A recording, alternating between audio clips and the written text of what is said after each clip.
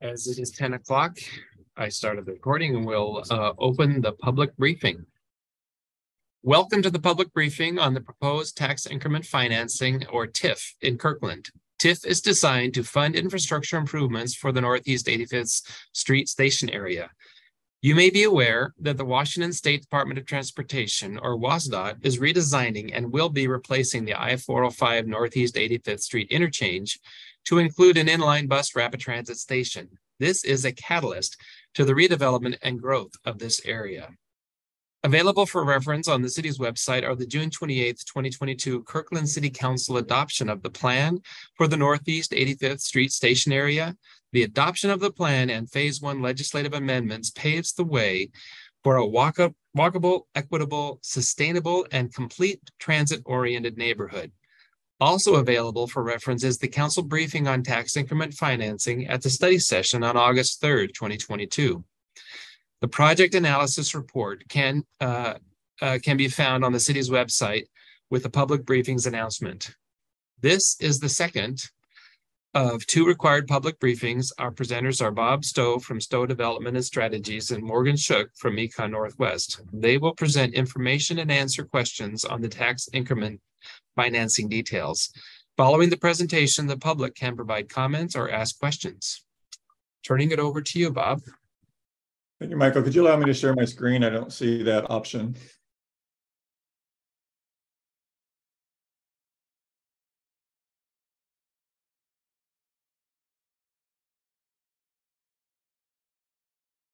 You have that now?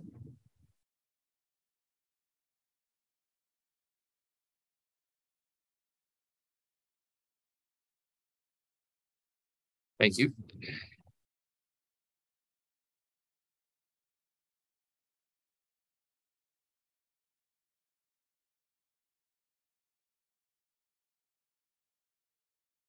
Bob, I don't hear you.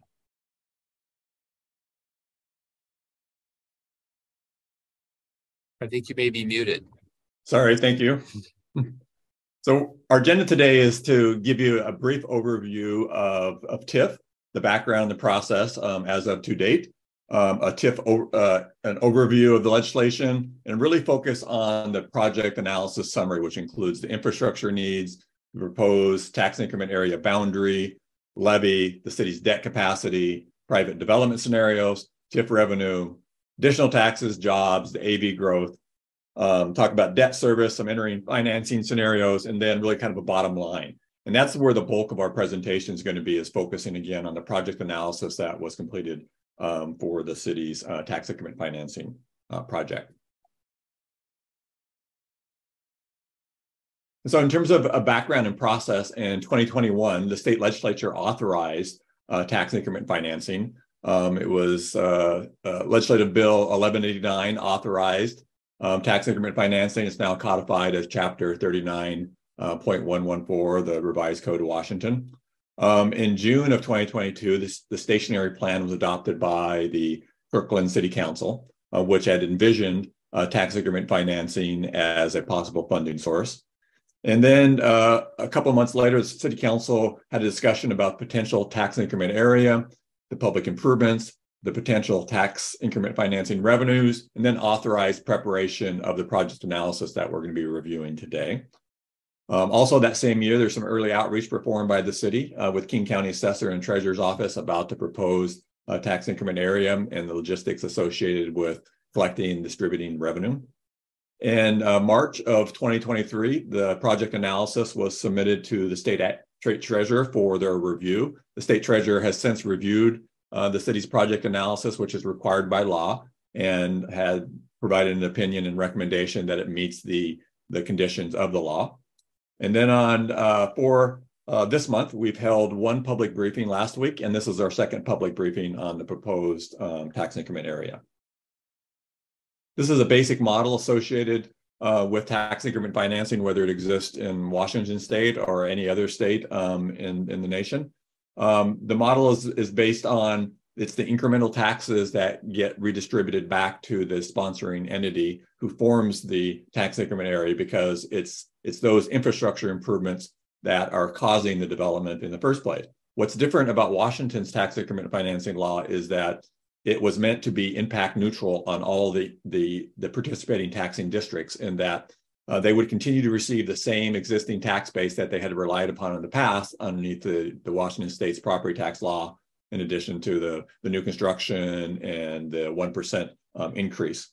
And it also excludes the state's property tax as well as property taxes associated with schools. So a quick overview of tax increment financing. It's available to 3 entities in the state today: the cities, counties, and ports. It's a powerful economic development tool. It's really designed for a project specific rather than simply you put infrastructure improvements in and hope that development will occur, because the debt that's issued for these infrastructure improvements are going to be paid for by the entity, regardless of whether or not development actually occurs. In each tax increment financing area, our tax increment area, there's a foundational element, but for the public investment, that the development would not occur. And so we've established a strong nexus between the proposed public improvements, which I'll discuss in a moment, and the eventual development that will come about as a result of those improvements. And of course, the development and infrastructure improvements would result in new assessed value being created in the area, which generates of course, the type of desired development, as well as increased jobs, both in the short and long term. And then taxes, it's the incremental taxes from those developments, particularly property tax, that would pay for the infrastructure investment by the sponsoring entity. And although it's called, it's in the name of the title, it's called tax increment financing. It's not a new tax. It's simply applying the existing levies that are existing today, at least a portion of them, and redistributing those revenues, property tax revenues, back to the entity that formed the tax increment area. A couple key elements in order for an entity to form a tax increment area: the city, county, or port. In this case, the city would have to designate the area by ordinance, would have to also identify the public improvements that were going to be financed with the tax increment revenues, and whether or not bonds would be issued. Some limitations include that no more than 2 active tax increment areas can be formed at any one time. They cannot overlap, and they may not exceed more than $200 million of assessed valuation at the time that the ordinance is adopted, or 20% of the total assessed valuation of the sponsoring entity, whichever is less. The city could not add or cannot add in additional public improvements or change the boundary after the ordinance is adopted. The city must also include a deadline as to when the public improvements would be initiated, and that's generally 5 years, unless good cause can be shown that additional time is necessary after the ordinance is adopted to construct the public improvements. The local government may also only receive the revenues of the amount that is necessary to support the infrastructure improvements. So if debt is issued for 20 years, the entity can only receive that amount that's necessary to support their debt service for any 1 year, and then the tax increment area must be expired at the end of that bond period, that term of the bonds of 20 years. And in no cases can a local government have a tax increment area that exists longer than 25 years. And so these are the 3 infrastructure projects that have been identified by the city of Kirkland, and that we believe exists a strong nexus between them and the proposed development. They include Northeast 85th Street and Interstate 405 sewer main capacity enhancements. And this would support the build-out capacity in the station area. So new sewer line alignment is needed to cross I-405 along the Northeast 90th Street, and to improve the existing sewer line on the Northeast 87th Street. The next project is Four Lakes Park Development. It's proposed to have park amenities serving the growing population of the station area, and includes such amenities as a boardwalk, open space, stormwater retention and treatment, although the park's not yet master planned, but it may also include some property acquisition. And then finally is some roadway improvements in order to support the full development of the Northeast 85th Street station. 124th Avenue will need to be widened to 5 lanes and provide for raised, which would be separated from the street sidewalk and protected bike lanes, and rather improve sidewalks from Northeast 85th Street through the Northeast 90th Street intersection. And so as development is planned and is ready to move forward based on market conditions, the city may add or modify the specific infrastructure improvements as to their timing that will be necessary to encourage the private development in order to accomplish the stationary's plan. So in total, these projects amount to $58 million. This is the tax increment area that the city is proposing as part of its program. It includes 52.5 acres and has an assessed valuation at the time that the ordinance would be adopted of $131 million. So well within the $200 million limitation of state law. This is the levy that would be applied to the tax increment area. You'll see there's a total levy of $8.71 per $1,000 of assessed valuation. But once you exclude the state property tax and then the other excess levies, the TIA levy would be $2.95 per 1,000 of assessed valuation in 2022. This is a slide that shows the city's debt capacity, sufficient debt capacity to issue the $58 million. The city would have the ability to issue up to $434 million in non-voted debt after the proposed issuance of $58 million has been completed. So we looked at 3 different development scenarios to evaluate the potential revenues that could support infrastructure investments. The first is what we're calling the baseline, and this represents the full development and is the most aggressive scenario to occur in the TIA. We then looked at a scenario that we simply called reduced, which includes the core development below, plus 1/2 of the development potential of the baseline development, excluding the Costco site. And the core development includes only development of the 4 most likely development parcels. This is a graphic of the baseline, reduced, and the core, as well as some charts below each of the graphics that indicate the total square footage, whether it's office, retail, or multifamily. So in each of the private development scenarios, the baseline, these are construction values, would produce $2.7 billion in construction value, reduce $1.6 billion, and then the core $1.2 billion. And this is what drives the property tax revenues within the increment area. And so as we look at various discount rates for the baseline, reduced, and the core, meant to mirror the likely interest rate the city may pay on debt, whether it's 4.5%, 5%, or 5.5%, depending upon when that debt is issued. But looking at simply the discount rate of 4.5%, the baseline would enable $73 million worth of public improvements. The reduce would enable $54 million, almost $55 million available to support public improvements. And then the core would generate $48 million necessary to support the public improvements. So the 3 different discount rates were modeled to evaluate the potential interest rate scenarios, again, to estimate potential debt that could be supported by the proposed improvements. In addition to the property taxes that result from TIF, there are also additional taxes that will be generated over a 25-year period. Similar to the slide I just shown, those were for 25-year totals, but there's others taxes, sales taxes primarily on the construction, utility taxes, business licenses, and then state shared revenues. Under the reduced scenario, that would generate $68 million. And under the core scenario, that would generate $57 million of additional taxes that could be utilized to support not only operational expenses, but also additional capital expenses. And these are all in 2022 dollars. We looked at the AV growth with the public improvements and without the public improvements, or without TIF. And with no TIF, you see in 2028, the assessed value climbs slightly to $159 million. Then by year 2048, that climbs up to $1.3 billion or $1.1 billion of AV, significantly less than what it shows for under the reduced scenario of almost $3.6 billion in 2048 under the reduced scenario, and in 2028 starts off at $1.1 billion.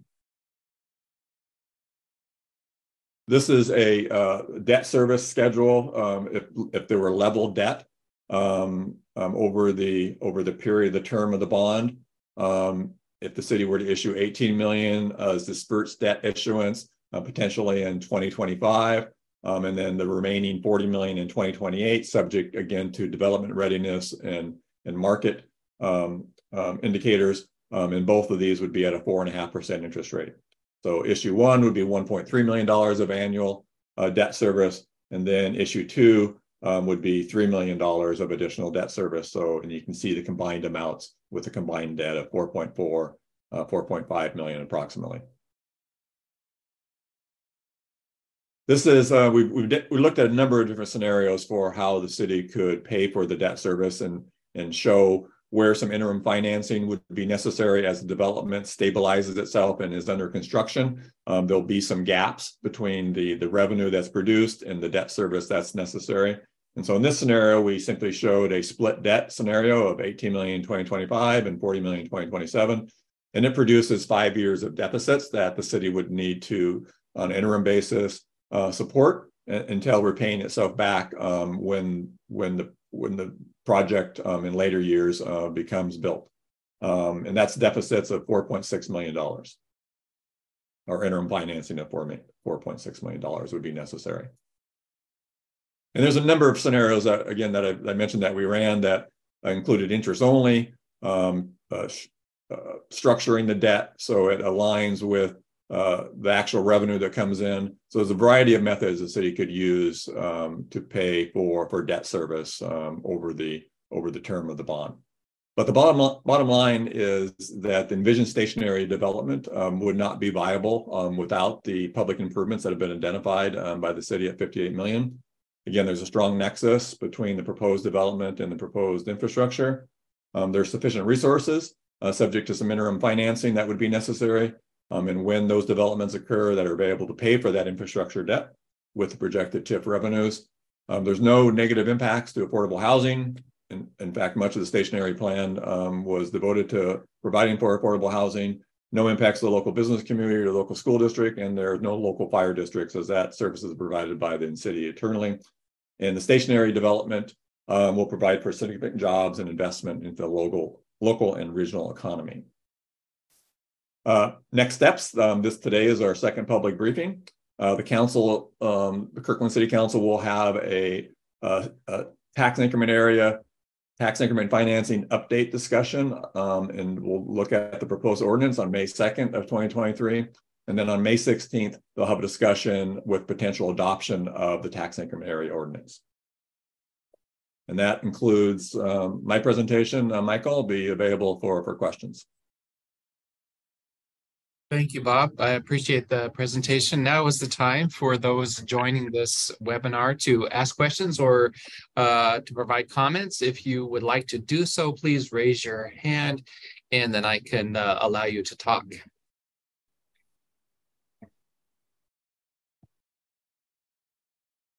I'll give you a moment to raise your hand if you would like to say anything or ask questions. It doesn't look like that we have any questions or comments for this. Oh, there is one. Liz Hunt. Hello, Michael and others. Yeah, my first question would be, can you say a bit more about how it is clear that the development would not move forward without, or would not be viable without these infrastructure improvements? And it seems to me there is a difference in the answer to that question, whether you're talking about the sewer line, the park, and the widening of 124th. So is there any difference between those three particular items with regard to that question? Good question, Morgan. You worked on the stationary plan, which included a lot of the background and analysis for the improvements that would be necessary to be viable. Can you speak to that question? I can add to it as well. Yeah, sure. So Liz, great question. So the tax increment finance project is I would call it a more or less direct outgrowth of the city's station area plan. And in that plan, they really looked at a couple different scenarios as part of their SEPA analysis. One was really kind of the no action of of the growth that would be supported with existing development regulations and zoning and infrastructure investments, and then a series of action alternatives that contemplated changes in the zoning to allow more intense use of the land. And commensurate with that more intense use of the land, the city did analysis on the public works side to apply its plans and policies, both on the transportation and park side, to prescribe a set of projects that would be necessary to support that level of activity they were looking at. So all to say is, at the aggregate level, the station area plan is really taking a look at a set of projects with that sort of increased zone capacity, with the anticipation that it's going to have a lot more people living in houses and employees working at businesses in the area. So with respect to your sort of direct question around what is sort of the relative sort of factoring of the sort of ability to support that per project, I don't think there's anything direct out of that to say, this project is needs 20% of this project and 80% of this project in order to kind of make it catalyze. I think the way hopefully that would be helpful to think about it in aggregate, the city has looked at the number of people and employees living in the area, particularly in this small area, and the projects that are most directly sort of necessary to support it, and said, these, given our plans and policies, are the projects that would need to be in place. So hopefully that's helpful context in answering that question. Because it's not a situation where it's like, I think you think of it as basically you have a greenfield site and you're building a road that connects it to the highway, right? And it's pretty direct in that fashion. Here, right, we have an infill setting, right? You have existing uses in these areas, and the city is trying to sort of retrofit it to accommodate a whole level of increased capacity that needs that infrastructure in order to do that. Okay, well, I'm actually very familiar with the stationary plan. For the last 3 years. I've read every single document, so I know what you're talking about with the SEPA and all the infill and projects and so forth. But I can see how it would be hard to put in a sewer line if you taxed each little project as it came along. I mean, that's not a great way to build a sewer line. I get that. But I guess my bigger questions were related to the park, which is parks are super important. And, mobility through this area is also super important.